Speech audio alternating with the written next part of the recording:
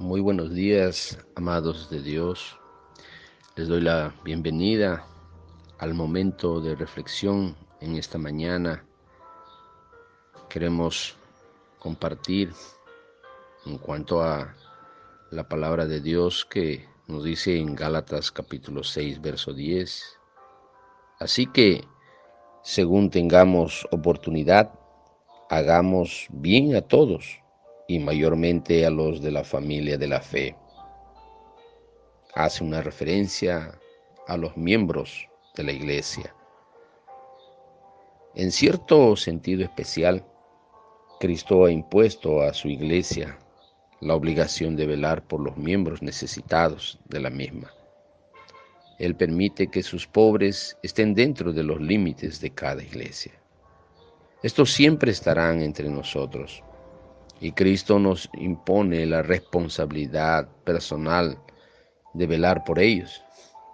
Tal como los miembros de una familia se cuidan unos a otros, atendiendo a los enfermos, sosteniendo a los débiles, enseñando al ignorante, al necesitado, adiestrando al inexperto, todos en conjunto de la familia de la fe. Entonces deben velar por los hermanos necesitados y desvalidos. Cada iglesia tiene la obligación de hacer arreglos cuidadosos y juiciosos para atender a los pobres y enfermos de la misma.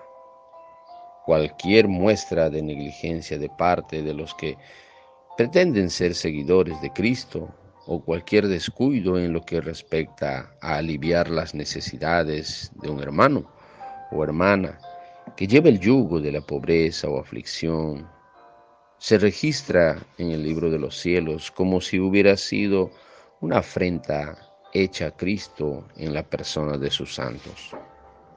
¿Qué arreglo de cuentas hará el Señor con muchos que presentan las palabras de Cristo a los demás, pero no manifiestan la tierna compasión y consideración por un hermano en la fe que tiene menos quizás éxito que uno mismo, o que están pasando un momento crítico y difícil en su vida?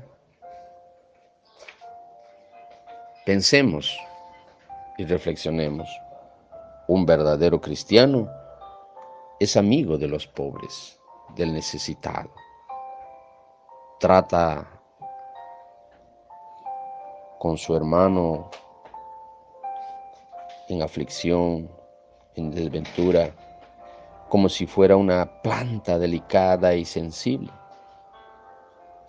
Dios quiere que sus obreros, dice, procedan como mensajeros de su amor y misericordia entre los enfermos y afligidos. En todo lugar vemos muchas personas que pasan esta situación, mas Él nos mira para ver cómo nos tratamos entre nosotros, cómo tratamos a ellos, para poder ver si reflejamos a Cristo en nuestra conducta con los demás, sean estos encumbrados o humildes, ricos o pobres, libres o siervos. No hay discusión en lo que respecta a los pobres del Señor. Hay que ayudarlos en cualquier caso que ellos lo necesiten. Somos el fiel reflejo de las enseñanzas que Jesucristo dejó. Tenemos una labor muy especial en la tierra. Hagamos el bien sin mirar a quién. Tenemos que buscar cada día honrar a nuestro Dios con nuestra conducta, nuestra forma de ser. Necesitamos aquel amor que cada día recibimos de Dios para poder darlo a las personas, al mundo entero, que a través de ese amor reflejado en nuestras vidas, ellos se puedan acercar, ellos puedan ser conquistados. Mi amado y amada de Dios, de Rescate Grey, necesitamos hacer algo más cada día, como miembros de una sola iglesia universal.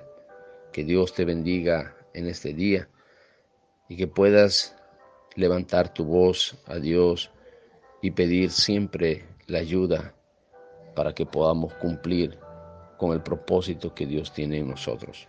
Dios te bendiga.